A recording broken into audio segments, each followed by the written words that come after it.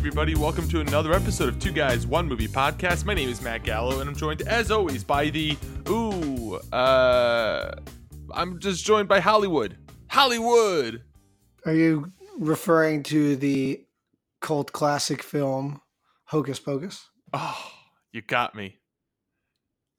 You got Hollywood! me. Hollywood! Justin Hollywood! Dubin. You gonna take Justin my shoes? Dubin. You gonna take my shoes? Yeah, I'm ice. Ice. Hey, I told you my name's not Ernie anymore. It's Ice. It's perfect because a guy named Ernie would absolutely listen, if my name was Ernie, no offense to the Ernies out there, you got to change that shit. Ernest Scared Stupid, so it'd be Ice Scared Stupid. Ice. Actually, Ernie is a good name. It's a solid name. Sure. I don't know any Ernies. I don't either. Ernest. I would go by Ernest. I feel like you're a grandfather immediately. Just like if your name is Esther. I don't know, man. Those names are coming back around. Like Harold. Harry. There's a lot of Harrys out there. There's a lot of Harrys. There's a lot of Roses. I feel like Rose is coming back. Is Titanic resurfacing? I don't know. Everything 90s is coming back. So, everything 80s. So I guess 90s is next, right? What do you mean? Everything 90s is back, pretty much. Everything 80s. Other than the clothing. Yeah, because Stranger Things. Yeah. No, Stranger Things, everything. No, there was Chokers. The Chokers were back. That's 90s. That's 90s. You're right. That is 90s. And apparently someone told me that the puka shell necklaces are back. Oh, boy. I never wore them the first time around.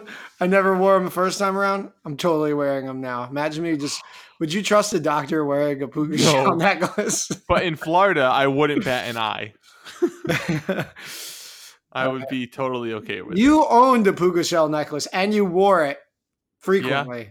I don't know about frequently. I had a shark tooth necklace I wore frequently. But you did wear that whenever we were down the shore. I remember you having the puka shell necklace. When you had your bleached hair with the puka shell necklace. Was the bleached hair was 6th grade. And your braces. No, I did not have bleached hair. I don't believe I had bleached hair and braces at the same time. I think you did.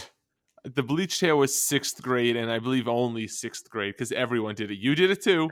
Yeah, my mom did it for a lot of us. They were frosted tips, not bleached. Yeah. I didn't go full blonde. Man. That would have been scary for everyone. Man, we should do that again too. That was cool. Oh, God. There was a lot of bad fashion in the early 2000s. Late 90s, early 2000s. Well, that's your opinion. I think it was great. I think we need Baggy to go. Jeans? Jinkos are back, baby. Oh, my God. We need to go bigger. Paco jeans. Okay. Well, listen. The style of the 90s definitely is not alive in the movie we are reviewing this week. Instead, it's the style of the 60s. Which is still alive. Yeah, sure, you could argue that. It's Once Upon a Time in Hollywood. Denim, baby. Oh, I'm a big fan of denim. I'm all in on denim. Do you have a Levi jacket? I got a denim jacket. I got a denim vest. I got jorts that are denim. I got denim shirts. Denim vest? I got denim underwear, baby. Ooh. I made those because, they don't really sell that. But I love denim. That's how much I love denim. Is that the Canadian tuxedo? I don't know what that is. I think that's just revolting. Okay. So Justin, we are reviewing Once Upon a Time in Hollywood this week, the newest Quentin Tarantino film. The ninth film. The ninth film, the second to last one, right? The penultimate. Yes. All right. Well, Justin, what do you say we get into it then? Are you ready to review Once Upon a Time in Hollywood? Let's do it.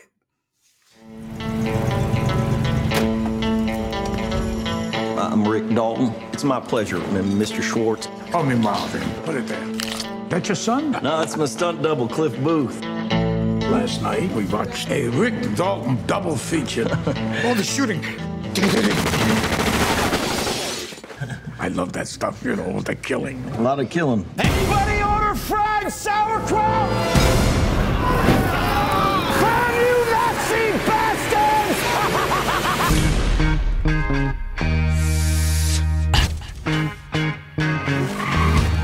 Seems this world got you down. You're feeling bad vibrations. Me an actor? No, I'm a stuntman. Look at me. So you still with Rick, huh? Still here. You can do anything you want to him. I hired you to be an actor, Rick, not a TV cowboy. You're better than that. And what you just heard was a clip from the trailer for Once Upon a Time in Hollywood, starring Leonardo DiCaprio, Brad Pitt, Margot Robbie, Emile Hirsch, Margaret Qualley, Timothy Olyphant, Julia Butters, Austin Butler, Dakota Fanning, Bruce Dern, Mike Moe, Luke Perry, Damian Lewis, Al Pacino, and a whole lot more. It just keeps going. I have to click see all to, I guess, get to it. So I'm not. Justin, this movie's directed by Quentin Tarantino. What's it about? A faded television actor and his stunt double strive to achieve fame and success in the film industry during the final years of Hollywood's golden age in 1969 Los Angeles. Hijinks do ensue. Yes, they do. And so, Justin, this movie, man, it's a lot, but it's a Tarantino film, right?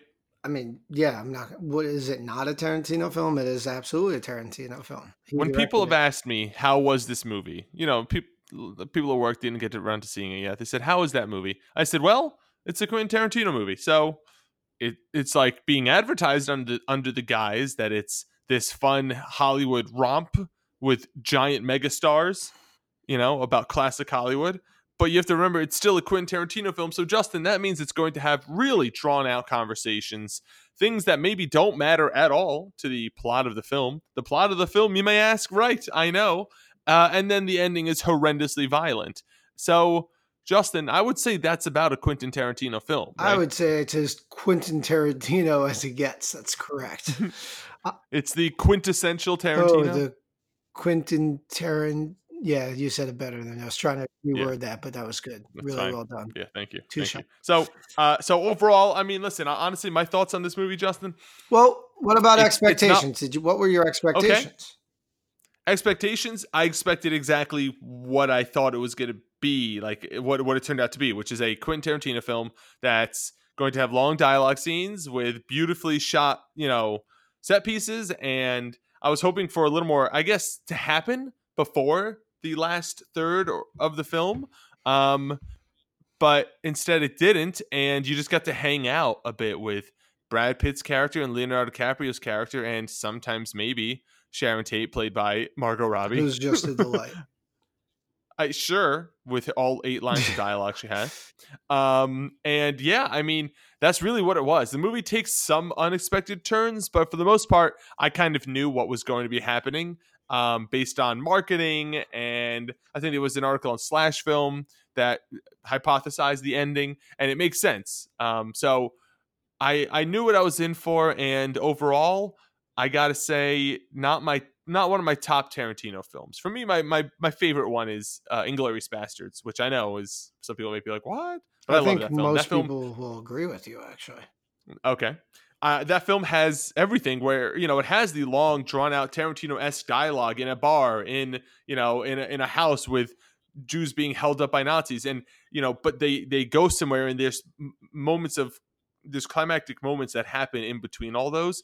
It's not just like this movie, in my opinion, which saves all of its fun action for the end. Which was very fun. Right. What did you think? So I agree with you. I think for the most part, what this movie really is, it is Quentin Tarantino's ode to 1969. You know, love letter to 1969. I think he was around 8 years old at the time, 1961. I believe he was born. And he remember. I think there's an interview that I read that, you know, he fondly remembered this time in the golden age of film, and it had a huge influence on his life and his career.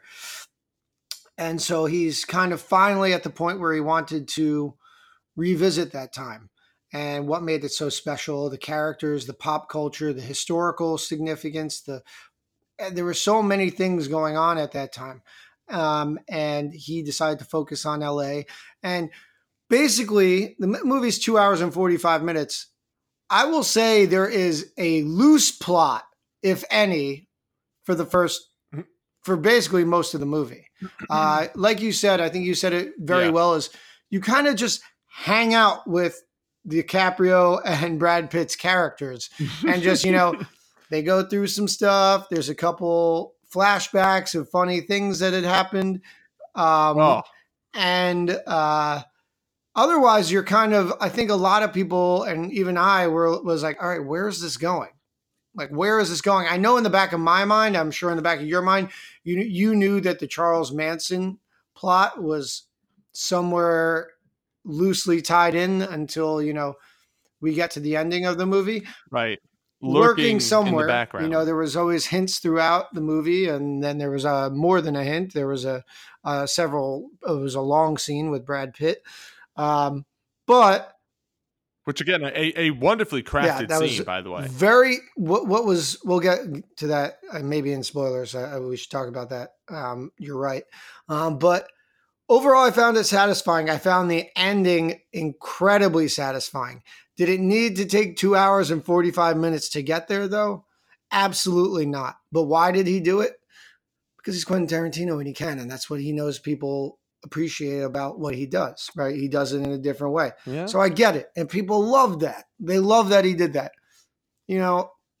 This time I was okay with it. I am enamored by 1969. I think it does an unbelievable job of, capturing Hollywood at that time, a lot of the pop culture. I thought he had a very interesting take on hippies, which, based off of, history and media, we usually don't see the hippies as seen as a negative group of people. But I guess a lot of the hippies in this were involved with the Manson family, to be fair. Apparently. So there is a little interesting take on that I'm not sure I've seen anyone really comment on the internet. Maybe for fear of interpreting. No, the main backlash this film has been seeing is the backlash to how Bruce Lee is portrayed in the film. So there is this is not spoiling anything. There is one of the better scenes is with Bruce Lee in a flashback with Brad Pitt. Which is in it's in the trailer. And I thought it was hysterical. It was very enjoyable. Very funny. Well, because something was happening, I hate to say it. There was stuff happening in this scene. Yeah. I mean, but at the end of the day, when you're looking at this movie, the performances is peak performances. You have an incredible job by Leonardo DiCaprio. Brad Pitt's at his best. They're both crushing it. I thought Margot Robbie, yes, she had limited lines, but she's just wonderful. She's just great. The guy who played Roman Polanski looked like Roman Polanski. He also looked like Austin Powers. Oh my God. It was. I don't know why they did that. Mean, I understand it was the fashion. Yeah, but... I got it. I looked at it. I was like, huh. And then he got to the Playboy Mansion. And I was like, huh. It was really. But they did such a wonderful job of capturing 1969. I was with my buddy and we were watching it and I was like, damn, imagine living at this time. It looks like it was so much fun. Well, and then the Manson murders in real life, those marked the end of this time. It was like a wake-up call. The loss of innocence. Yeah, almost, exactly. Yeah. So now I will say, if you go into this movie not knowing about the Manson murders, which I'm going to be honest, I didn't know what happened to Sharon Tate in real life until maybe a few years ago at the most. And if you go in not knowing, the movie's going to really bore you. Yeah, it's also not going to be as close to as satisfying. As zero. So basically, Quentin Tarantino is assuming his audience is well versed in 1969 and has a concept of history, which, credit to him. I think he's giving the audience a lot more credit because a lot of the major complaint that I got from my friends who I was talking with and some other people is basically they were saying, I don't get the ending. I don't get what's going on. Like, who was these people? What? Like, why did this happen? And I was like, what do you mean? They're like, I didn't understand the Manson story. Like, people aren't aware of the relationship. Okay, so you had once I explained that, once I explained that, they were like, holy shit, that's awesome. Yeah. Right? They were like, that's actually, I enjoyed it now, more. See, now knowing that I know that. If spoilers coming for Inglourious Bastards, but it worked. That same angle worked so well in Inglourious Bastards, right? The movie starts once upon a time in Nazi Germany, right? Right. And guess what? The ending is not accurate to history. Yeah.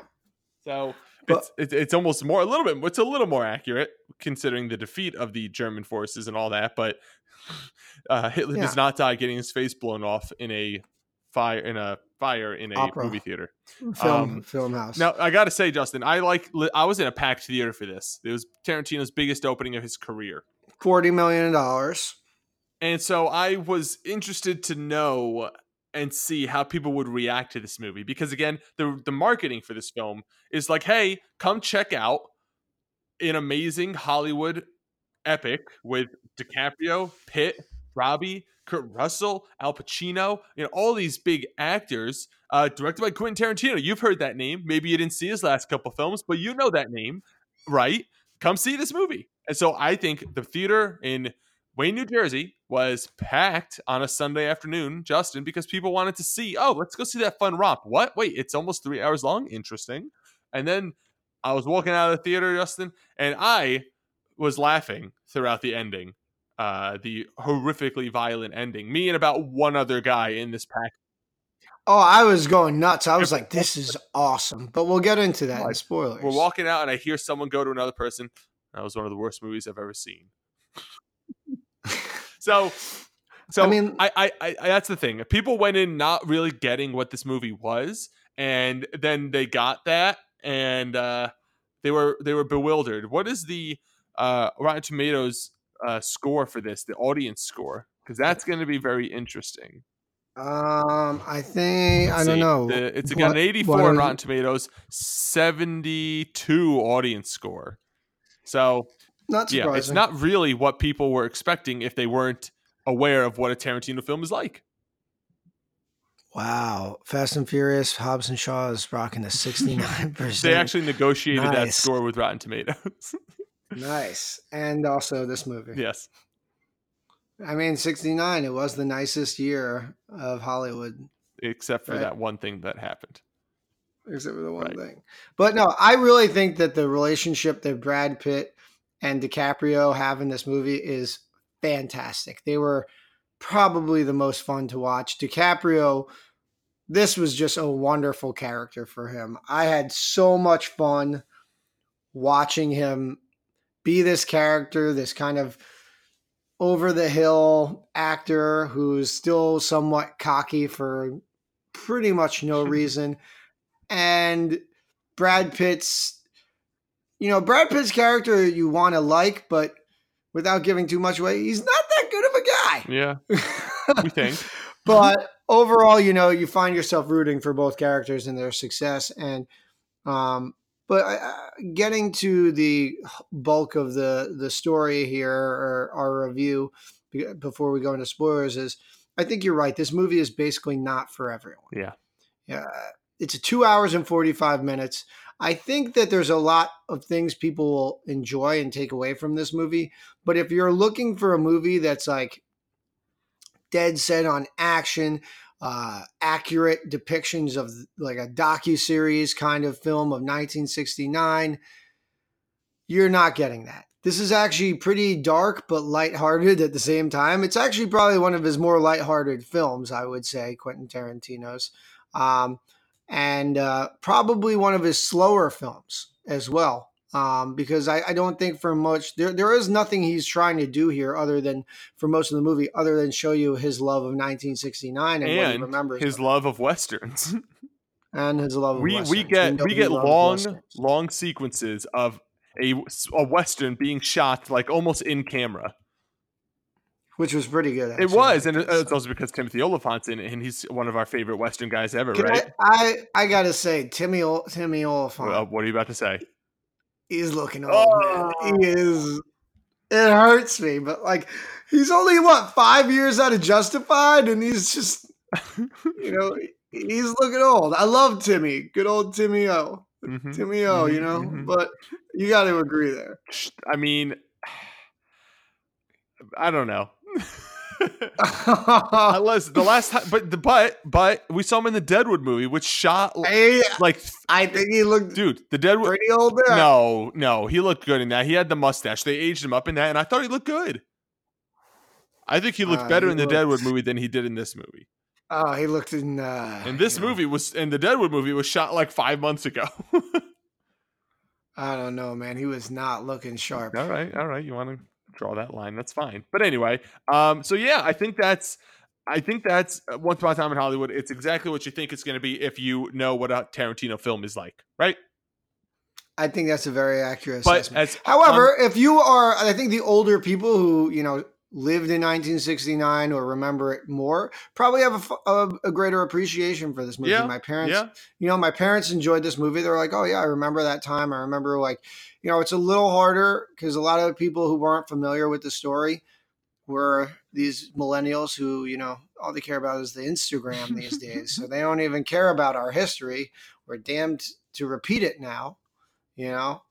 But so maybe just if you're going to go see it, if you're interested in seeing it, know your history. Know what's going on in 1969 just a bit. It's not going to hurt you, but it'll make the experience that much better for sure. Right. So for me, not one of my favorite Tarantino films, but I'm glad it exists.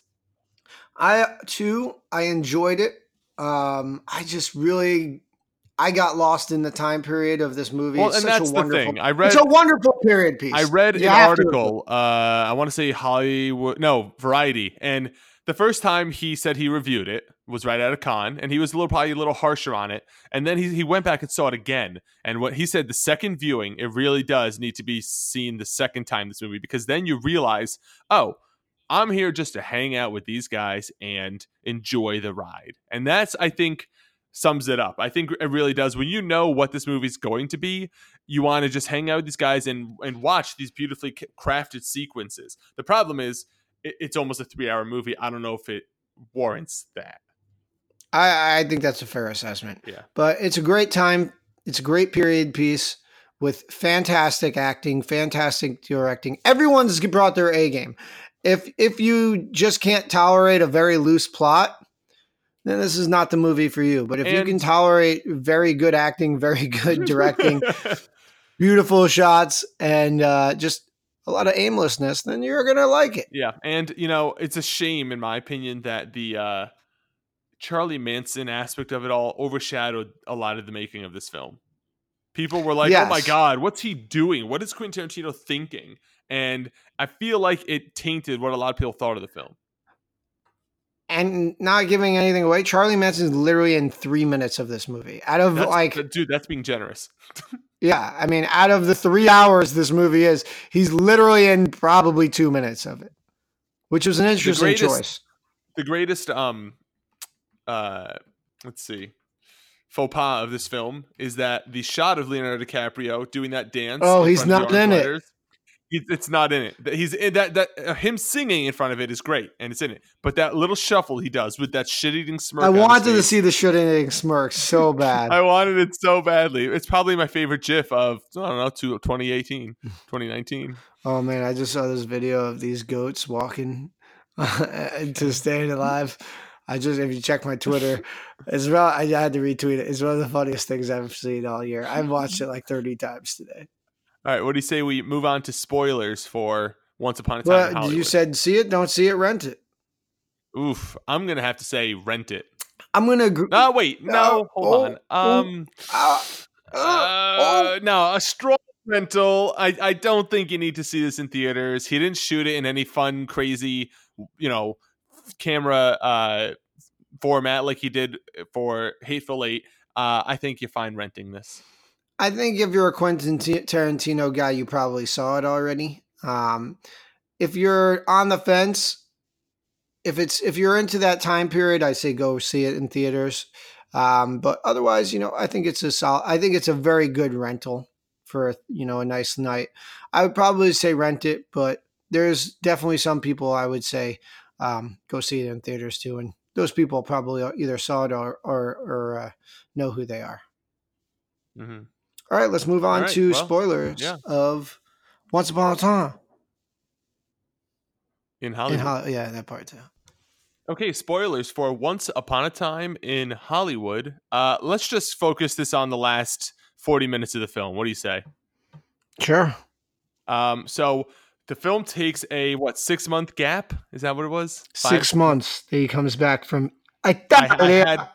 Justin, I had PTSD when that title card came up of 5 years later after Avengers Endgame. 5 years later. So he comes back. DiCaprio comes back from Italy with Cliff Booth and his new Italian bride after having made some Italian films for Al Pacino's company or whatever it was. And basically, it's all one night. The last 40 minutes is one night. It's the night that Sharon Tate is killed in real history, in real life. And the lead up, we see some bumbling Manson, followers go to the road that they live on in the Hollywood Hills, get spooked by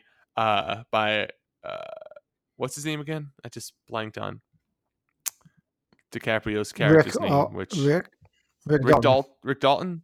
Yeah, spooked by Rick Dalton. Realized, hey, let's kill him, and things don't go as well as they planned, huh? Not really. Not at all, actually. Yeah. They get mauled and destroyed by Brad Pitt, by his dog, and by Leonardo DiCaprio. So that was by far everyone's favorite scene, right? That was your favorite scene. I mean, it depends on who you're talking to. If you're talking to a Tarantino fan, I feel like it could go either way. You want the extreme violence that you're known for, that you know from Tarantino films, but also you probably like the shooting the shit aimless stuff. Yeah, but I love that ultra violence because we know, so those of you who don't know, the true story is Sharon Tate was murdered that night while pregnant. She got stabbed in the stomach. They killed the baby. They killed her. I believe they killed the other two friends that were in the house. And that goes ahead and three people? And that go ahead and changes Roman Polanski's future, obviously, as he becomes a child pedophile. He was probably still doing it and then leaves the country. He's a piece of shit, but that's another story. She's dead. Then you have the Charles Manson murders become famous. Charles Manson becomes famous. It kind of tarnishes the whole love hippie era from then on out. That's the end of it, the end of innocence. However, in this, it never happens. Why? Because Rick Dalton is there to just yell at the hippies and convince them, not actually convince them, but indirectly convince them to try to murder him. And the results were a wonderfully, wonderfully ultraviolet scene. Thank God for dogs. This is why dogs are the best. But the star of the scene was the dog. And my God, did he just do a number on that guy's nuts. Oh my God. It was so graphic and so violent. And you're like, is he killing him? Yep, he's killing him, essentially. Then DiCaprio or Brad Pitt's Cliff Booth throws a can at the other girl's face. And the impact is probably not the way it would happen, but it basically dents in her face and breaks her face. And then the Italian wife, she takes down the other girl. Who was that? That Dakota Fanning. Right. Dakota Fanning, the redhead, takes her down, and then the dog goes after her too. But right? I really just, my favorite part of the scene was not actually the blowtorch. It was just Brad Pitt taking Red's face and just smushing it through every object. It was so pure insanity. Her face was like literally just cratering in. It was so over the top violent. I loved it. I was laughing. I think a lot of people more in the theater were just like, what the hell is going on? And I was just like, holy shit. Yeah. It's completely nutty. And I mean, the thing is, I've read stuff in the past about Tarantino's violence towards women in his films. And as this whole scene was playing out, I was like, well, this isn't going to do him any favors. Well, to be fair, she was trying to murder him. Right, exactly. They were Manson followers, and us, the audience in our head, knows that we know that these people were going to kill. Also, how disturbing was that conversation they had in the car? My God, that was a wonderfully. That was great dialogue. That was great dialogue. So I knew, and you know who that fourth girl was that drove away, right? Scoops Ahoy, man. Hawkins. I knew. I knew. Maya Hawke, I knew she looked familiar. Yeah. She was like, you know what, guys? I'm driving out of here to 1985 to go sling ice cream.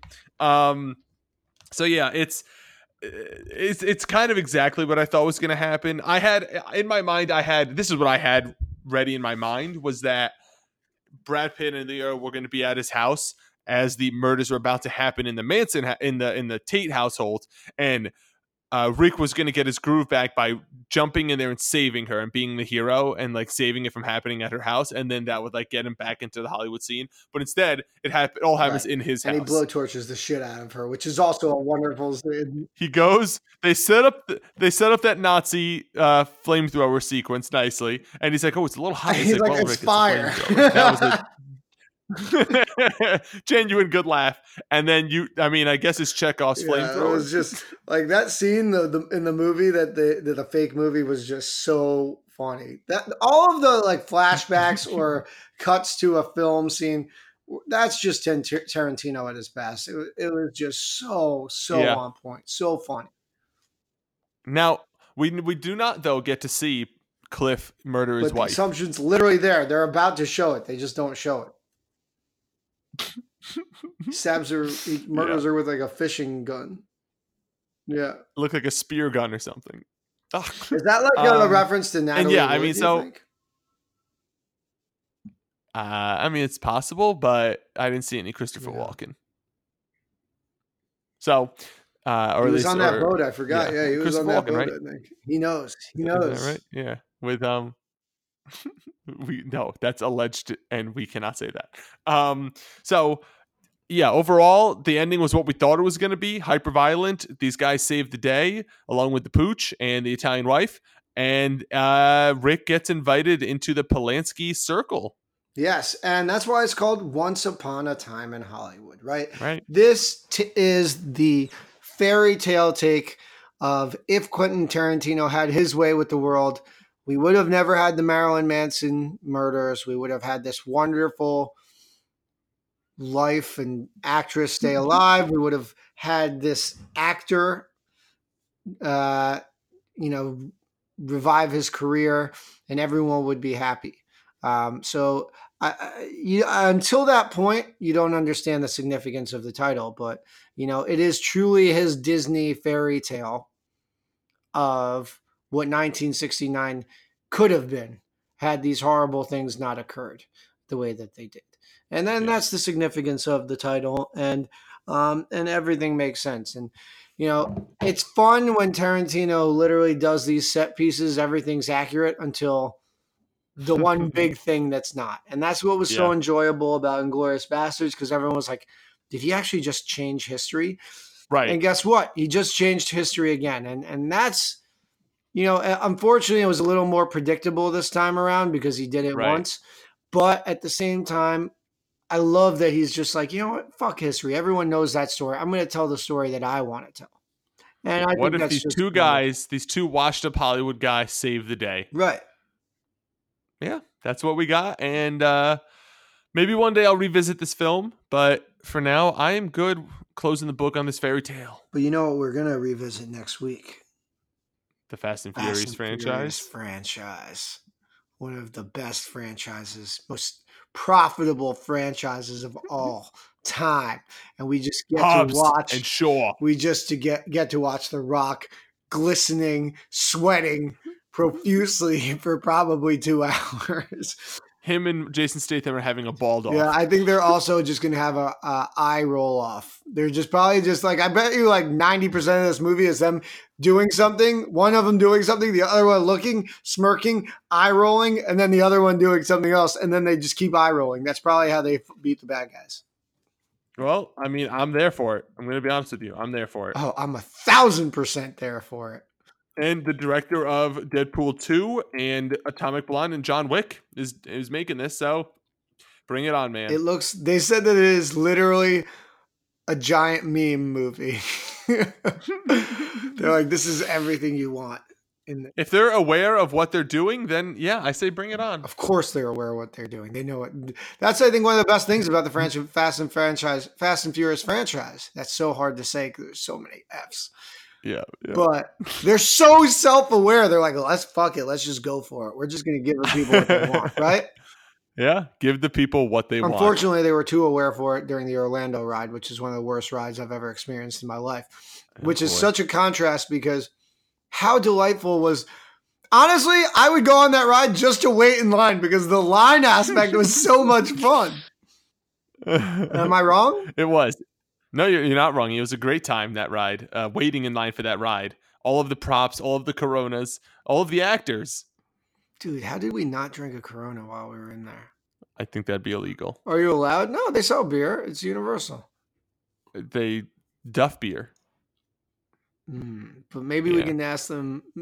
Yeah, they got to sell. That's a lost opportunity right there. They got to sell Coronas.